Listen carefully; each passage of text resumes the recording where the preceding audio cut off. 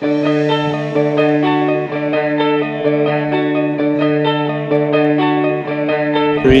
Pods. songs. Free Song Pods. Free songs pod. Free Song Pods. Free Song Pods. Free songs pod.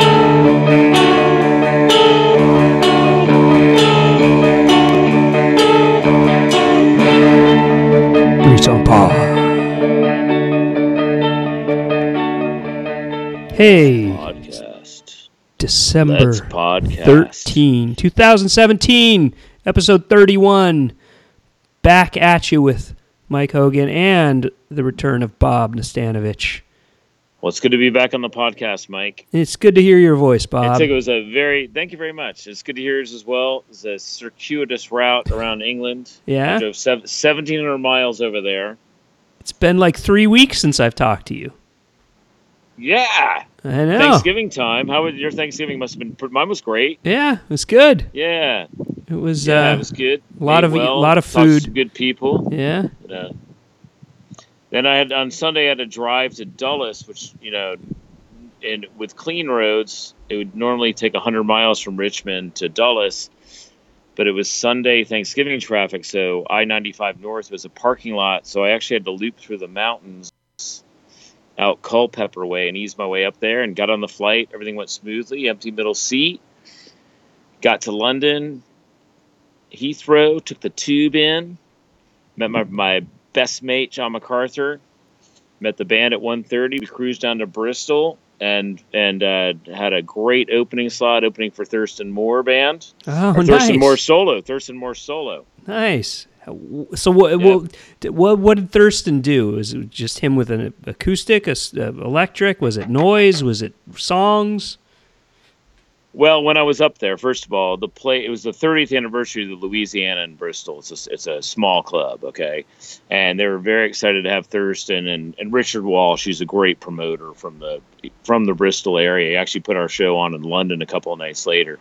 And he contacted me 2 weeks before and he said, "Hey, we need a support band." And I said, "Well, I got Schwerv on and I'll DJ in the bar." So we worked it all out in a flash. We showed up there and so essentially watching Thurston was a difficult task because he definitely could have put 300 in a room that held 150, Mm-hmm. and so, I go in there, I popped in there a few times and John watched it out the back, but like what I saw, he was brilliant. He played acoustic and sang a lot. Then he got really electric and noisy the last bit, but everybody walked out of there thrilled. Played for about an hour and a half and like great guy. Good to see him. In a great frame of mind and really enjoyed DJing. Nice. And it was just good to see him. And that's the only night we saw him. Then we drove to Margate, which is 4 hours, and then we went from Margate. There's the ghost. Ghosty. We went from Margate to London to Manchester. The band did a BBC Radio 6 Live thing, which was awesome with Mark Riley. Oh, nice. Of Yeah, Fall fame. of course. And then they played a small place in Salford. And then we eased our way over to York and did a Christmas party over there. And a couple days in Hull. I had a wonderful time DJing at Thieving Harry's in Hull and played the Adelphi in Hull. And then we went up to Durham, which is a fantastic place in Northumberland, college town, and then up to Glasgow, and then back down to Nottingham, and that was the end of the road. I might have left a spot out. Wow, Seemed like we were busy all the time, but Sounds we nonstop. should. That's a lot for 3 weeks, man. Well, I mean, I was actually only over there for about 11 days because I was in Richmond for 5 days chilling with the family. But it was the best thing about the tour is Schwerv did 7 brilliant shows, and it was one of those classic get the band on stage and whoever turned up, the band really lit up the crowd, and I drummed on one song every night. I Nice. drummed on a song that Nan, the drummer, improv dances, and Matt, the singer, makes up a poem every day that he wrote in the back of the van. and everything really worked out. It was a little tenuous at times with the weather, but we beat the traffic, and then I finished off the trip going to Sandown Racecourse, one of my favorite race courses in the world, and saw the Tingle Creek Chase, which was a marvelous day, and made it back to the U.S. and spent a couple more days with the family, then headed back to Des Moines. So, Wow. I don't know how many more times I can do it at 50. You know, like I don't know how many times I can march around, like TMing, you know, and driving, and Right. you know, looking after a lot of details. And I mean, my friends Arch and Jess and Hull put us up, and Dom and Nick and York put us up for a couple nights, and Emma and John and Margate put us up for a couple nights, and we just, if anything, we probably had too much fun, Mike. You know, yeah. Well, it's good. Glad you had fun. Glad to have you back. You know, we had a couple different guest hosts. Did 4 shows while you were gone. This is now episode 30. I noticed that, but I've been back so briefly. That's okay. I haven't had a chance to listen to any of it. But my wife Whit, she listened to them and she said they were great. That's cool. Well, I'm glad. Thank Whit for me. I'm glad she listened to them. We're now up to episode 31. Yeah, you missed some fun stuff. Catch up when you can. We played some stuff that would have been cool to discuss with you. Because played some songs that I know you have input on, like I played some stuff from Come, and I love that band. Love that band for sure, and the Triffids. The Triffids! Whoa, so you guys really hit that. And I know that our dear friend who wrote the theme music, he was on 3 of the shows. Jack was on 3. Yeah, so that's a song. The theme tonight is one you hadn't heard. I kind of surprised him with that one. Teddy did the little guest I love spot. that. It had to have been Teddy. Yeah, Teddy. I was like, if that was you, that was some serious voice manipulation. Like, I didn't know that we had a vocal synthesizer pedal, and I figured, hell, that must be Teddy. Yeah, that was Teddy. That was the debut of Teddy. A couple episodes ago. Played some Vic Chestnut. Oh wow, some great music. Yeah. I played. Do you know Reiner Potasic? Not off the top of my head. Oh man, I'm gonna have to play more Reiner. I love Reiner Potasic. He was one of the founding members of Giant Sand, and and then he went solo, and he continued to play with Hal Gelb in Giant Sand, and amazing guitarist. See, my dear buddy from Hull, Stevie Left, who lives up in Scarborough now, he would have tour managed all that in Europe. Oh yeah, and and that whole Axis, Howie Gelb, and the whole Giant Sand unit are, like a lot of bands, are more successful in Europe than they are in the United States. Of course, actually, it's true, because Reiner, he was over there, he was touring. I think he played Jools Holland. I think he played some other shows. Robert Plant was in the audience for one of them. He ended up collaborating with Page and Plant. Whoa! Yeah, and I mean he was an amazing guitarist. He unfortunately about 20 years ago died of a brain tumor. But yeah, I'll play some more Reiner. I mean, you can't play enough Reiner. Just sad story, but also sadly underappreciated, I think. Amazing songwriter, amazing guitarist. So yeah, well, definitely by this listener. Check it out. Yeah, I think you'll dig it. I even did Tucson a little Magic. Yeah, exactly. So we'll revisit some of that stuff. I played Obnox. Do you know Obnox? Oh, I love that band. Yeah, Gerard puts them out. 12XU band. Yeah, Texas band. Yeah. No, Cleveland. Oh, they're Cleveland. Yeah. Okay. All right. Yeah, I know the band. I've got one of the records. It's Lamont, the drummer from the Bass Holes. I don't know any of the history. I just have the one album, and I play a couple of tracks off when I DJ. Yeah, the album came out about 3 years ago on 12XU. Right. Yeah, it's some badass stuff. Lamont Thomas, Bass Holes. You know Bass Holes, right? Yeah. Yeah, he was the drummer with Don Howland from the Gibson Brothers. Yeah, we played a lot of good rock and roll, man. Some blues. There you go. That's what Townes Van Zandt too. You missed Townes Van Zandt. That's okay, because I would have told a long, boring story about hosting a documentary movie release by Townes Van Zandt in New York. And at the time, I was working on a farm in LaGrange, Kentucky, and I had really come across humans in a long time, and it was a big culture shock thing for me. So it's actually one of the funnier nights in my life. But that's all beside the point. We'll save that. Actually, Jack brought a Townes Van Zandt song, so maybe I'll bring a Townes Van Zandt to you at some point, and you can tell that story. Yeah, I've never really listened to him aside from that one night. It's one of those things that just like, and I'll be quite frank, like Nick Drake is another thing that is another artist that I haven't spent that much time listening to in my life, which is. It's just like saying you haven't seen like the Godfather, like yeah. Which, quite frankly, I haven't. But start with Godfather 2. But I did see Rough Night on the Plane in the house. Two bad movies, but and I saw Dunkirk on the world's tiniest screen, which is not the right way to watch it. Yeah, I'm sure that's exactly how it was intended. Yeah, but that's hell with all that. Let's kick off the show with the music. This might be the most often listened to song that we've ever played on the podcast. It was a song that was co-written by Ian Curtis and, of course, recorded after his death. Ian Curtis of Joy Division, and it's the first single by the Marvelous New Order, and it's called "Ceremony." Instantly recognizable pop music. Love it.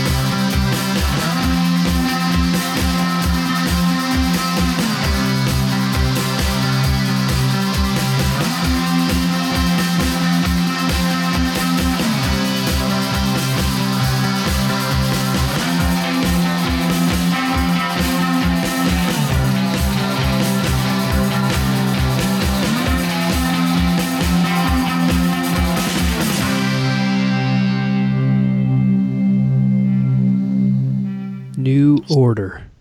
Yeah, so I think that's the only song that there's versions of by both Joy Division and New Order. But of course, that's the New Order version, and it was their first single. And that's when Bernard Sumner obviously sang that, Peter Hook, Stephen Thomas. And it must have been, very weird, because of course the story is pretty well known about Ian Curtis.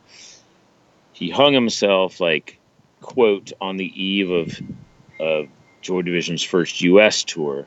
Right. And perhaps whether it was a number of reasons, but just the tumultuous nature of doing a U.S. tour and maybe not wanting to leave his environs was just too much, or who knows what was really going on with him. But, New Order carried on, and that's how they kicked it off. It was like a very transitional thing. Mm-hmm. And I've never met any of them. I saw them when I was 19 years old, and they were excellent. And then actually the night before my buddy John got married, I saw him play New Order play a brilliant show on a huge Hyde Park, I believe, in London. And it was a magical thing to watch. And just a dear favorite of mine, one of those things, when you need to pull out a special song, New Order Ceremony, my 7-inch version is just a great thing to listen to. And that's a similar version. I think that's the 12-inch version. You know how that all works when there's 10 different versions of a great song. Like an old friend. Yeah, it is like an old friend to me. So it's nice to hear it. It's just to me, the 3 Songs Pod, I think I personally have been a part of about 25 or something of these. So it's nice to return to the podcast listening to an old friend of a song. Yeah, no, bring it home with something that feels good and comfortable, and I like. Now I'm back in the zone, Mike. I like things that. Make sense to me. Yeah, the world is in its right place. That's good. Yeah. Well, thank you. Yeah, I'm, of course, I think anybody listening to this show is going to be a New Order fan, going to be a Joy Division fan, but for me, they were not later discovery, because I think I'd heard Perfect Kiss when I was in high school when it first came out, and I think I heard a lot of that stuff when it was contemporary. But I think stupidly, and this is in the 80s. Maybe it happens still with kids these days, I don't know, but back when we were teenagers, you'd kind of fall in camps, and for better or worse, New Order and Joy Division were more like the goths and the the electro. I grouped them into the kids that were listening to Erasure and Depeche Mode, and while I was listening to Minor Threat and Minutemen or whatever. So I had a special moment in my life when I was a teenager, when I was 15 or 16, and I was flipping through records, and I bought a copy of Unknown Pleasures, the really famous Joy Division record. Yeah. And I didn't know what to make of it. My favorite bands at the time were Echo and the Bunnymen and REM, and it was just this, to me, it was this very haunting thing.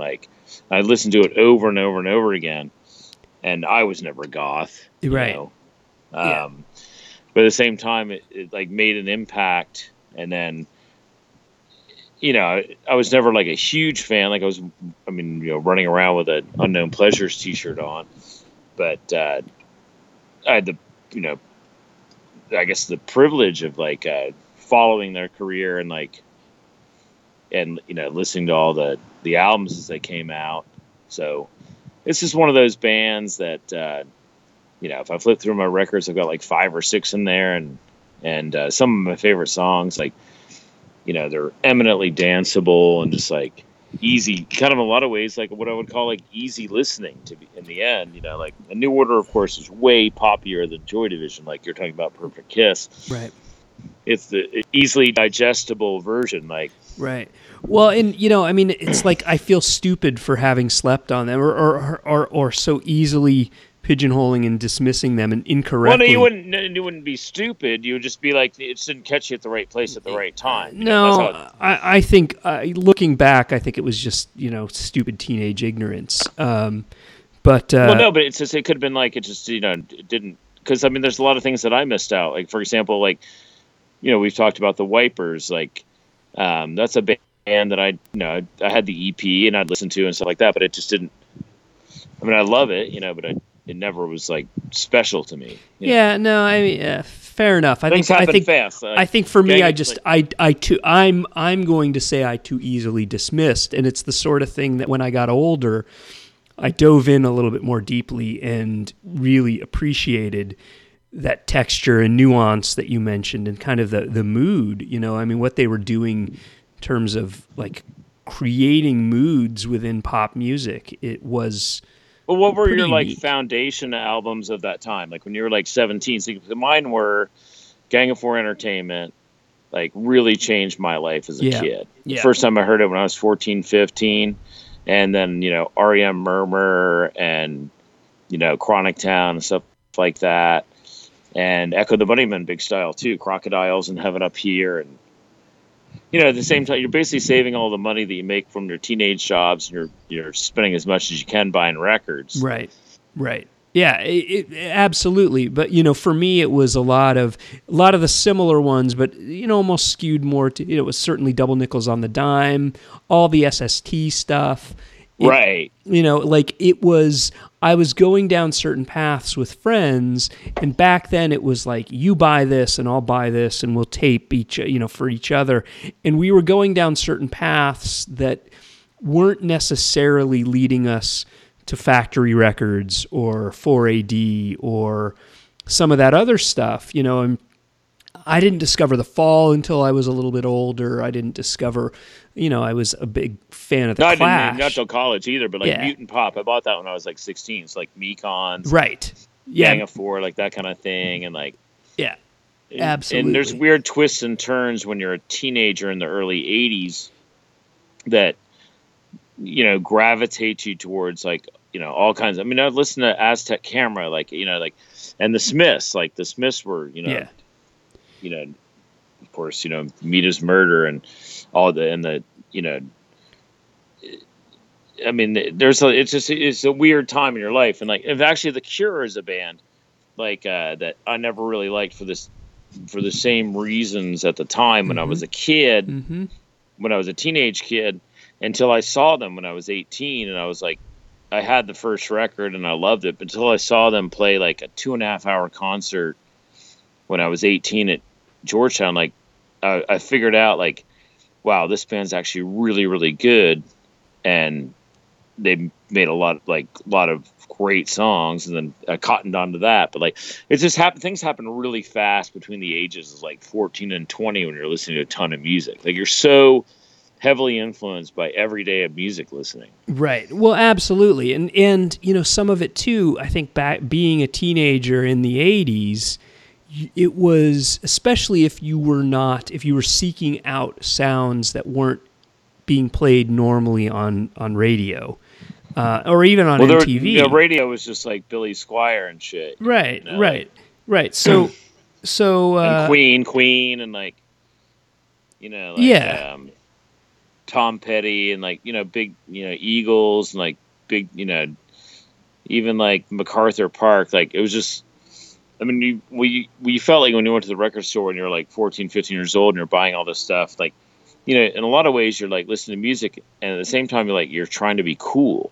Well, but some of it is just what you end up falling into, like what your friends, what you end up flipping through and buying, or what your friends buy. Right. What you end up being exposed to. So yeah, for me it was New Order took a little while, and when I finally got there, I was like, I'll say it, I was being stupid. Well, you missed 25 great songs. Yeah. That kind of thing. Like, and it's just like a lot of bands you play, like, that's a band that I wish, like, I'd stumbled upon, when you did, when you were a teenager in your early 20s or whatever, and that you just miss out on, like, it's just, one interesting thing about, the congruence of the show is that our formative years of listening to music as teenagers and in our 20s, like, comes out all the time. Right. It's just like I didn't hear Velvet Underground until I was 20, so I never heard Velvet Underground until 1987, or 1986, like when VU, that, the sort of compilation. Then you tie into a lot of things, you know. And Well, just like a song I'm going to play later on the show tonight. Like I never would have been exposed to krautrock at all if it wasn't for Malkmus being really into it, you know. So Right. he kind of turned me on to all that whole genre, Popova and like Almondul. I don't even know how to say the band names right. Like we could say Can and Faust. But I remember the first time I heard You Do Right, I'd just finished dishwashing all day, and my buddy Ken Ganfield, who was into like Throbbing Gristle and Nurse with Wound, like they picked me up and like put me in the car and had me listen to You Do Right, and I was covered from head to toe in dishwater, and like it was a mind-blowing 20 minutes of my life, you know. And then to see Thin White Rope cover it live is amazing. So like yeah, everybody's paths are different, you know. right. For sure. And yeah, it's like if I'd had that experience when I was that age, you know, it would have like all the little paths that you could have gotten to quicker, you know. But that's what this show's about. It's exposing. You expose Yeah, stuff I mean, to like, me. the great thing about doing this show with you is that you're constantly playing things that like I wish I would have listened to when I was like 18 or 25 or like whatever. And then the older music, it's interesting to think about like. So we were listening to like kind of current rock and like just like every other kid, like just like trying to be cool or like trying to define what cool is and like loving music. And we neither. I mean, like, did you play? Like I never even thought about playing music ever. Because I really couldn't. Like, I really couldn't do. I kind of tried to, but I just was not focused enough, and I didn't have the innate talent. I didn't have like the big long fingers to play guitar, or it didn't immediately click, and I wasn't. I didn't have the because you focus. weren't like we didn't like grow up like I mean I took like a couple of piano lessons and like there was no magic there and like right. I mean, I played in the marching band when I was like in 5th and 6th grade, and like I couldn't really drum worth a crap, and so you figure all this stuff out, but like the one thing that you knew that you could do that you were very comfortable with is you could buy records and go see bands. That's like that was like the most comfortable aspect of for sure your musical experience. Yeah, so, like, and I had it was an absolute pleasure growing up in Richmond, Virginia, because there was so much action there, and like there's a band called Honor Roll that. Have you ever listened to Honor Roll? Oh my God, man! I love Honor Roll. Yes, I saw Honor Roll. I'm not kidding you. Like, I saw Honor Roll 80 times. Wow. Okay. And that was a band that would open up for like all the great bands. So we knew if like Honor Roll's like not headlining and playing a support gig, then it would be absolute magic. Like Penn and Bob were going to be up there, and like. We knew we were going to get like at least like 45 minutes of like Honor Roll, and then some sort of crazy brilliant stuff was going to follow it, That's great. That's awesome. Well, you'll have to bring some Honor Roll because I know a little bit. I have LP, I have the 7-inch, I have some of their stuff, but obviously you're much, much, much more knowledgeable. They're Richmond legends. So bring some Honor Roll. We'll talk about that, but that's a good segue. So most of the records I bought as a kid, I bought from either Bob Schick or Jimmy Blackford.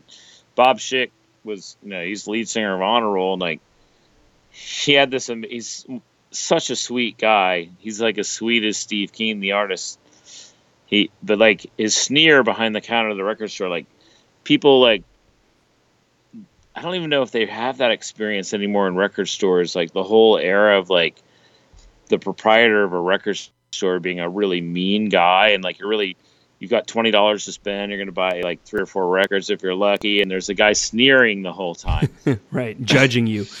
Yeah, you feel it. So you're like nervous to put stuff on the counter, and like they had to write out everything. Like, and the same thing occurred when I was in college. When I went to college, like it was the same kind of thing, and ended up working at a record store and like being super nice because I didn't want to make anybody feel uncomfortable.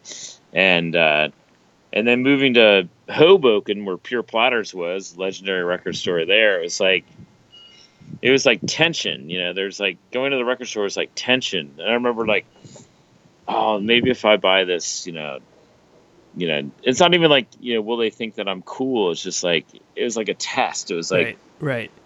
Yeah. It was for me. It was more like I just don't want to be made fun of. Yeah, or no, There's just like, enough you know, of just that like- going on in high school. I didn't want it in the record store too. Yeah, what was your main jam record store? Because mine was Plan 9 in Richmond, which still exists. It's moved a few times, but it still exists. So I grew up in Thousand Oaks, California. The record outlet was one of them, and we would drive to L.A. We would go to record stores down there. We'd go to Tower Records. We'd go to Rhino Records. Yeah. Where years later, my really good friend Nels Klein worked at Rhino Records, and I remember the tall, gangly, blonde-headed guy behind the counter selling me records. And years later met him, became a very close friend of mine. He actually, cool. Yeah, I met him one time. Yeah. He may you're going to be. He's out there playing with Wilco. Then, He is. Yeah. He may be sitting in later the next time you go on a little hiatus. Got him. Oh, fantastic! He's I wish I knew him better, but I know his music. Sweet man, very sweet man. And so anyway, he would sell me records when he was, playing music and not making a living off of it, and when he was working at Rhino Records. But yeah, anyways, the message is we might not be worth a crap, but at least a lot of cool people sold us records. Right, exactly. Yeah. Well, you mentioned Honor Roll. I bought a 7-inch that was reissued. I think it was one of their first 7-inches that Merge Records reissued.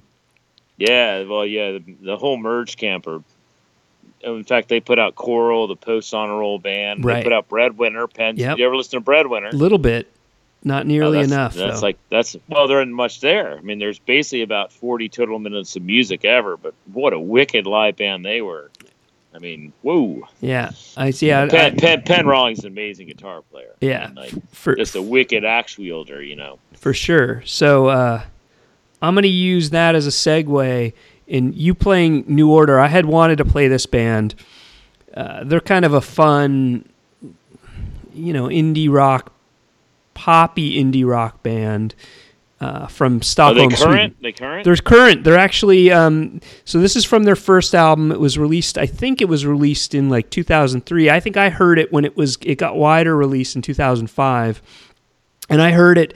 Actually, where I heard it was I heard it on Rodney Bingenheimer's radio show Never listened to that. at K Rock. It was going way Rodney on the Rock years and years ago was I know that. the cutting edge, and then even when K Rock became very commercial and very industry, it was like led the alternative rock movement. They still gave Rodney his show. And so I was home. What made the station cool? It was, yeah. So I was home visiting. Is he still alive, Bingenheimer? I don't know. Yeah. I don't know. But I was home, I think it was probably 2005 in Southern California visiting family and listening to his radio show, and I heard him play this song. Cool. Who's it by? It's a band called the Shout Out Louds. It's from their first album, Howl Howl Gaff Gaff. And later... They're Swedish, right? Before you told me they're Swedish. Yeah, exactly. Later they ended up, and I think now they just put out a record on Merge. They're still a going concern on Merge Records. But yes, Rodney is still alive. He's still doing radio, and he's still turning you on to new stuff. So here we go. Shout Out Louds. This one reminds me a little of New Order. It reminds me almost of like Age of Consent in a fun way without being too much of a ripoff, but hope you dig it. It's called Shut Your Eyes. Nice segue. Shut Your Eyes. Here you go.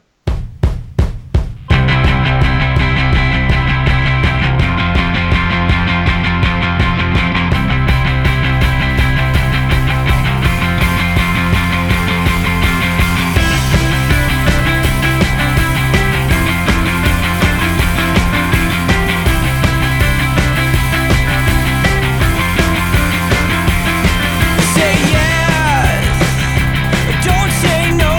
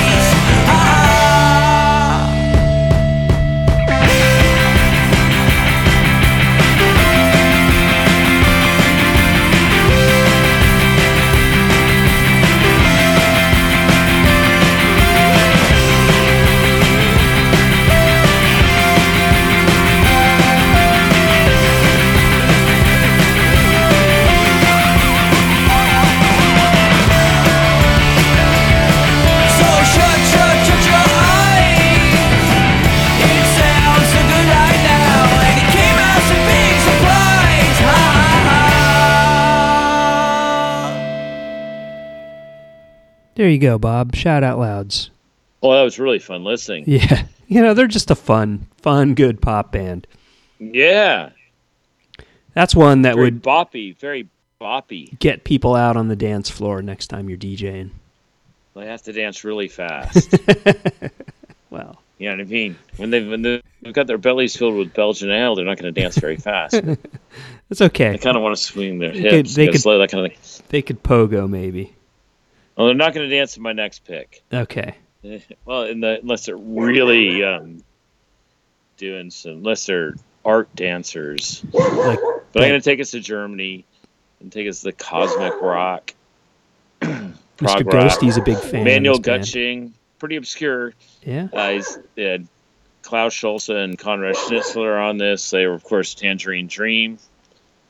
And this is when Ghost is getting really pumped. Ghost You hear him? likes this band. Yeah. Ghost is back in action. He'll probably never go to Germany. But if he does, he'd like to hang out with Faust. He'd actually like to run what do? They bring like a big piece of one of these things on stage that chops up pavement. It's Is What do you that call those symbolic, things? Bob, or is that literal? No, I saw Faust with Mark Hogan not too long ago, like a year and a half ago in Iowa City as part of their Mission Creek Festival. And it was a fantastic thing to watch. You've listened to Faust, right? Oh, yeah, for sure. Yeah, it was amazing to see him live, and it was actually pretty cool to recognize a few of those songs as well. But just a marvelous performance. And then they're one of these bands that can tell a crowd be quiet in the front and contain your conversations in the back and listen to Faust. That's a pretty high mantle. Absolutely. Kind of you can't just go up there and say shut up and listen, because that's rather rude. But anyway, he's going to play Asherah Temple, a band that I never would have heard of without the assistance of the heavy listening habits of Stephen Malkmus, who, when he was a kid, at some point he got really, really into krautrock, and he turned us on to all this stuff. Okay, eventually I guess I would have heard Cam, but he had us, listening to all this stuff, and he bought everything in sight. We had a marvelous record library at WTJU in Charlottesville, and he would just wear it all out. We had a 2 to 6 a.m. show that he was the host, but mostly he would just be listening, and me and my buddy Ken Ganfield would be actually spinning. And but anyways, Asherah Temple, this is Whoopi. They've got a lot of 20-minute songs. I think this was about 3, but it kind of it's odd. Okay, but at the same time, it's just fun, freaky listen. All right. This is Whoopi by Asherah Temple. All right. Mr. Ghosty with the intro, too. He's pretty pumped. Yeah.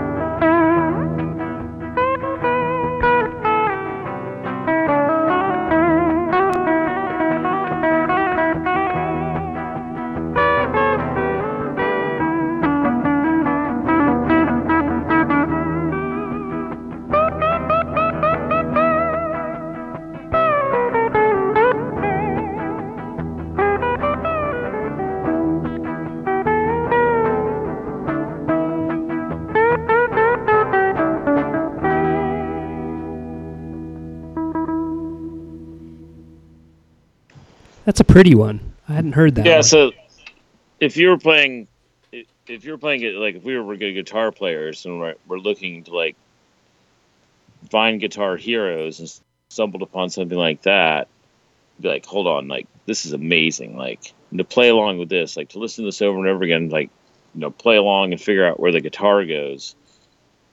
It's just I don't know who actually was playing the guitar on that. Yeah, it's beautiful though.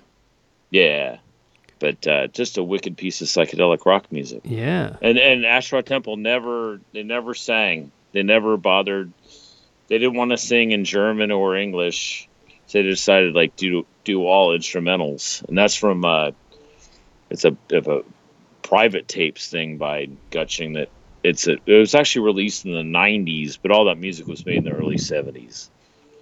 That's cool. Yeah, they're a band I've heard certainly, but never really. This is one of the great things about doing the show with you, Bob. This is a perfect example of a band that has been on my periphery and I've been aware of and has been on my radar, but like you play it, I go, oh God, I need to dive in deeply.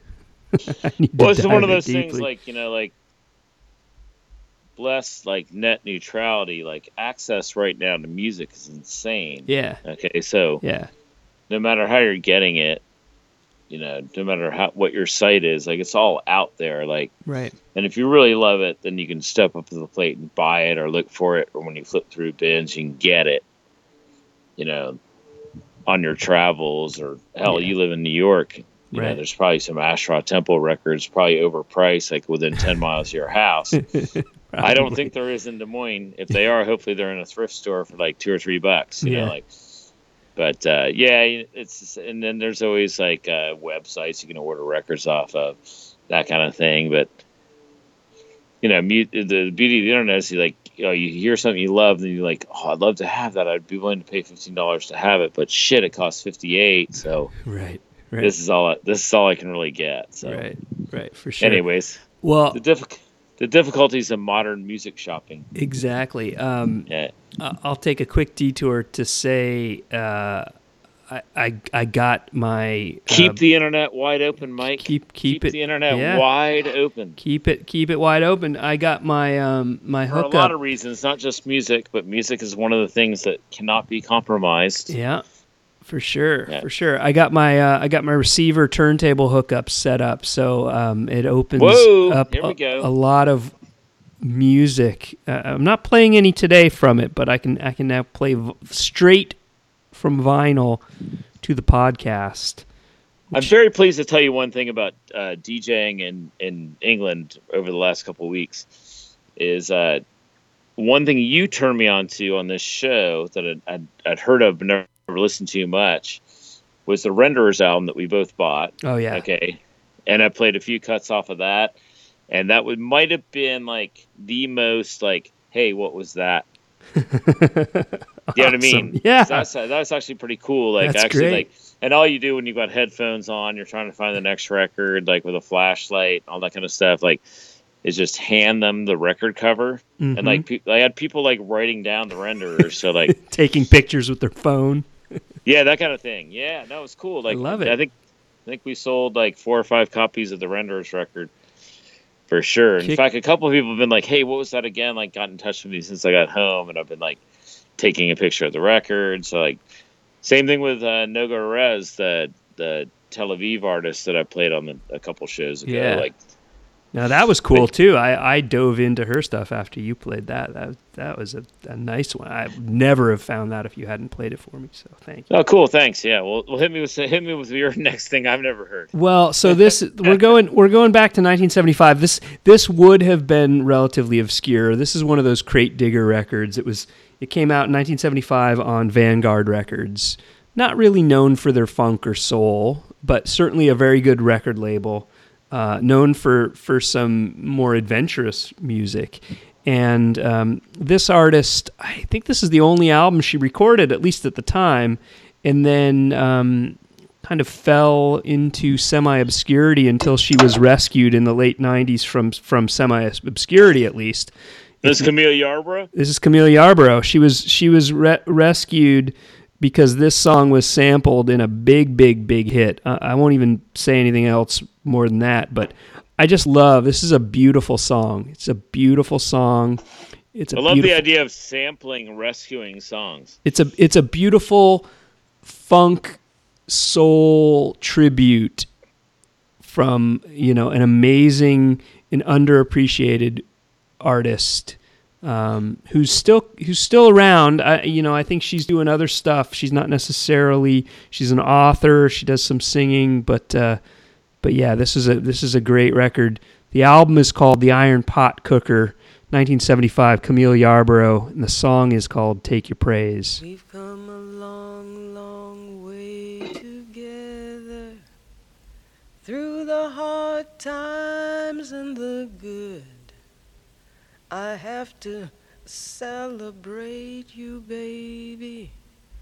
I have to praise you like I should. You're so rare, so fine.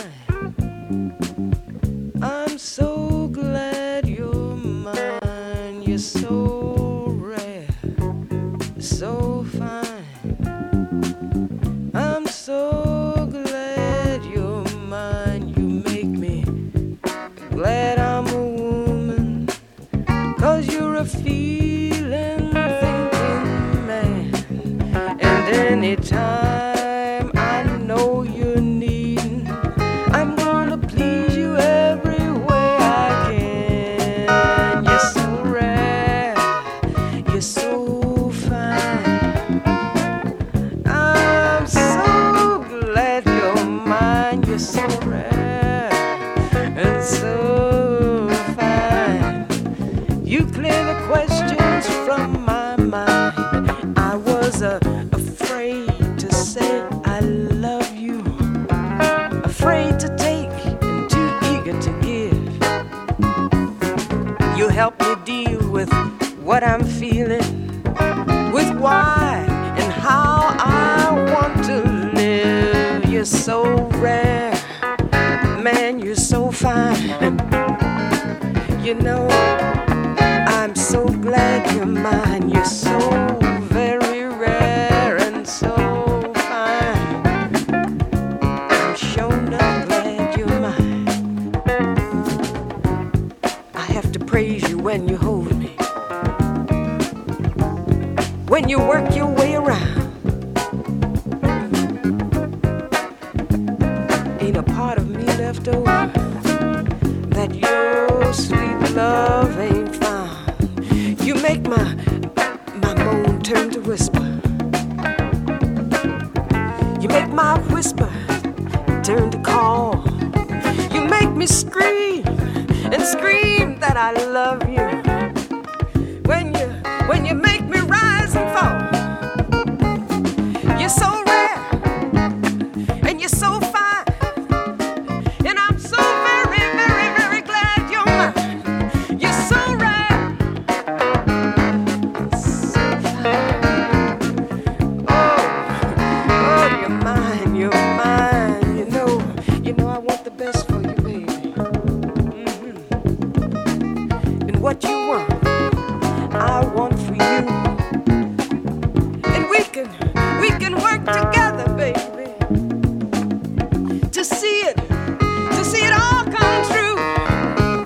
'Cause you're so rare and you're so fine. And Lord knows I'm so very glad you're mine. You're so rare, and you're so very, very fine.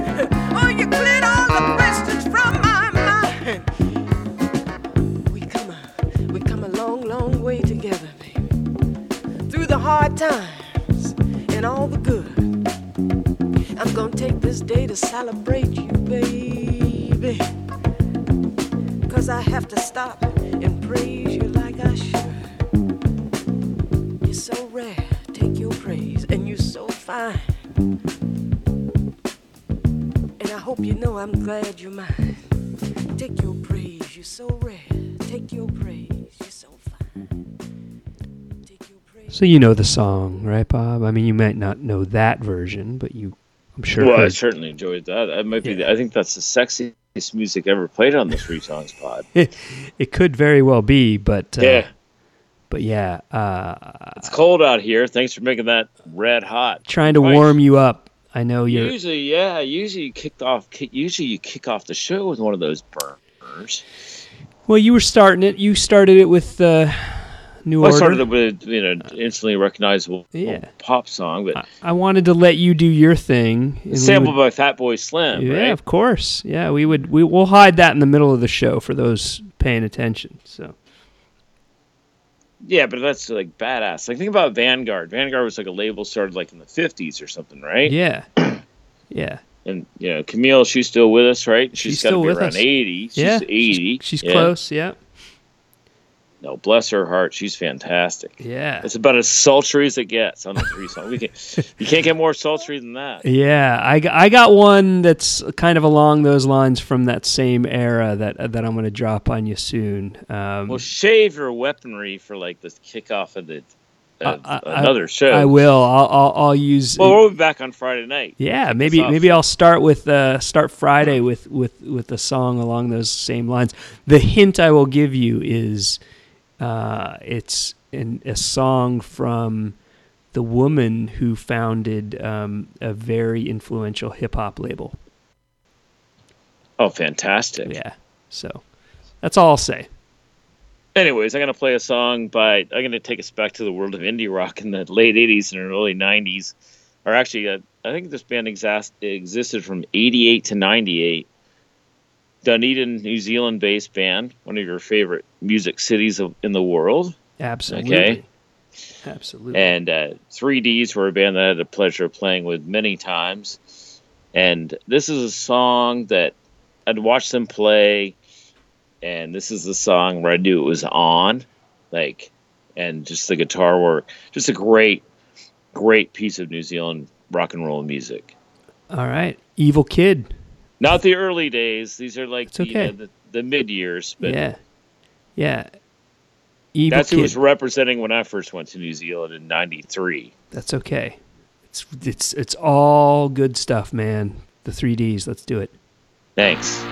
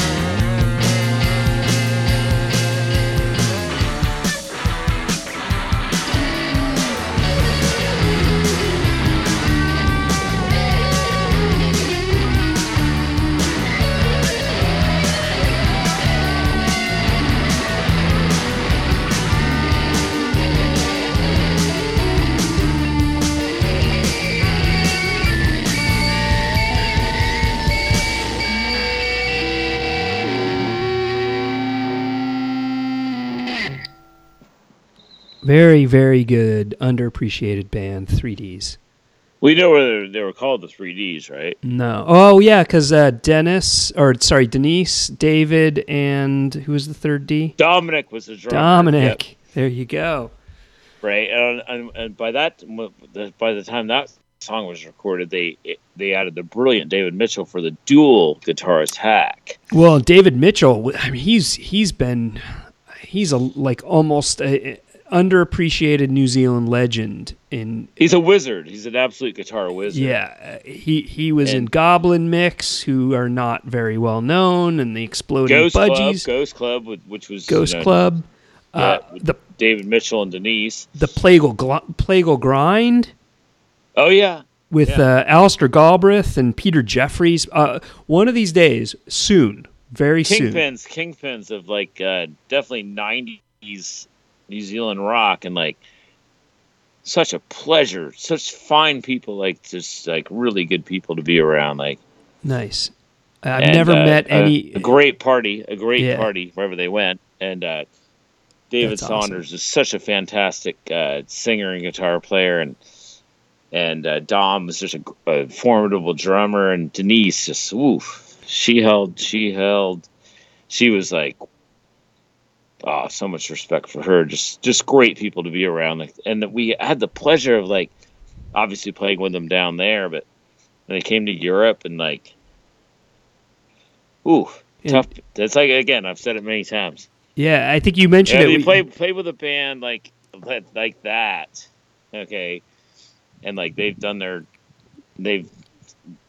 damage. It's like walking on hot coals following a band like that. I can only imagine. Well, Denise was in flying the Flying Nun flag. For sure. Yeah. Denise, prior to the 3Ds, was in Look Blue Go Purple, and I played them on a previous show. What a great band! Amazing band. All of their stuff has recently been reissued. Really cool. Yeah, finally getting. Fly Nun. I don't know. It might be one of those reissue labels like Captured Tracks or something like that. But either way, whatever it takes, right? A band that's finally getting their due. Amazing artists. So. Yeah. So I haven't seen them in many years. I miss them all. I'm in touch with them a little bit on social media and that kind of thing. But tell them they've got a fan in Forest Hills. Yeah, I might hug them too hard if I ever saw them again. But let's hope I will. Nice. Well, I'm gonna end the show with a song from almost the same area. This is Australia. Oh, hope everything's okay there, Bob. Knock over. Well, no, it's high winds here. Oh. Cans blowing all around, that kind of thing. Okay. We're good. All right, good. I've done the show in high winds. It's seasonal weather here. I would like to call it. It's like 29 with a high wind. Oof! Yikes! Coming from the north. It's good. Sounds no fun, but it wouldn't be Three Songs Pod without like without a little, to me, a little peripheral noise. All right, I'm down with that. Yeah. But I don't know what Jack and the other dude brought to the table, but I guarantee that they weren't they weren't feeling like Eskimos. They probably weren't. They were in Portland, so maybe it was a little warmer. But they put their umbrella up. Everything's good. Yeah, exactly. Yeah. But yeah, I'm going to end the show with a band called The Apartments. And I don't know if you know them, but they're an Australian group, and they're led by a guy named Peter Milton Walsh, who he's been in a number of other bands. He actually, for about 5 minutes in the beginning, played with the Go-Betweens, and I think they wanted him, or they toyed with the idea of bringing him on as a full-time member, but realized that he was almost a little too dark for them from his like songwriting approach. And they've put out the Apartments have put out some really good, amazing pop, like kind of dark pop records. They actually have a song. Dark pop. Yeah, they actually have a song on the Some Kind of Wonderful soundtrack, which is a movie that featured the Feelies playing live in the gym for I don't know if you've seen that movie in a while, but I don't think I've ever seen it. What's it called again? Some Kind of Wonderful, Jonathan Demme. I don't think I ever saw that. Yeah, you should check it out. Good soundtrack, good like new wave soundtrack. But the Apartments. You can't gamble on it, right? No, you can't. Okay. this is a song from 1979 from their first 7-inch, and then they didn't really. Peter went on to played in some other bands, and then he brought the Apartments back for their first album in like 1985, like 6 years later, with a completely different sound, much darker, and that album's really good too. It's called The Evening Visits and Stays for Years. By all means, check out the Apartments, but enjoy this one much. Well, even though I've never heard it before, I'd like to send this song out to all my mates in Margate at the Tap Room tonight. Okay. And I don't think I'm listening tonight, but if you're ever in Margate, go to the Tap Room.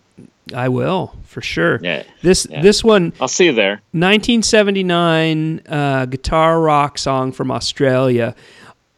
If you close your eyes and listen, and if I didn't tell you this was the Apartments, and if I said this was the Verlaines, you might believe me. This one's called Refugee. Enjoy it. Perfect. Thank you.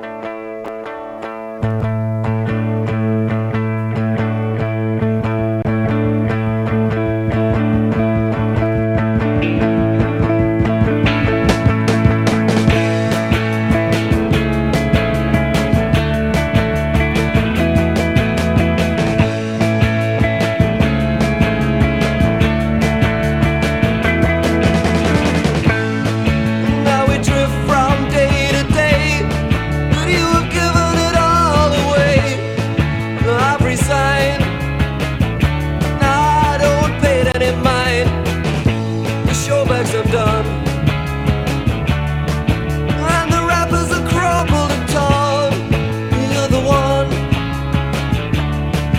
in the eye of the storm, and now take a step, walk away and unwind. A black hole is all that's there to remind me of you.